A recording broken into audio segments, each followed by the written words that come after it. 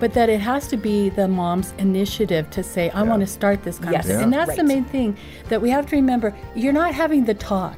It's not just one and done. Robin Jones-Gunn on Focus on the Family Minute. You're starting a conversation so that as a mom, you're building the bridge so that your daughter can feel comfortable walking back and forth as years go on and develop that relationship.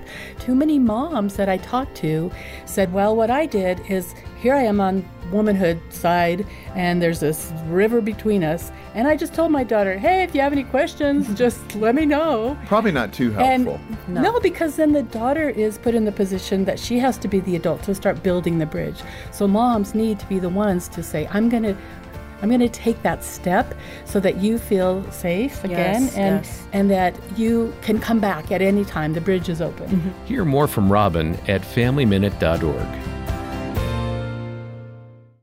It can be challenging to inspire your community to see life the way God sees it. So what's the solution? Well, on June 15th, Focus on the Family is hosting See Life 24. And no matter where you are or who you are, you can be a part of this free event with speakers like Ben and Kirsten Watson and real stories about choosing life. See Life 24 will inspire you to translate your faith into action. Register today at seelife24.org.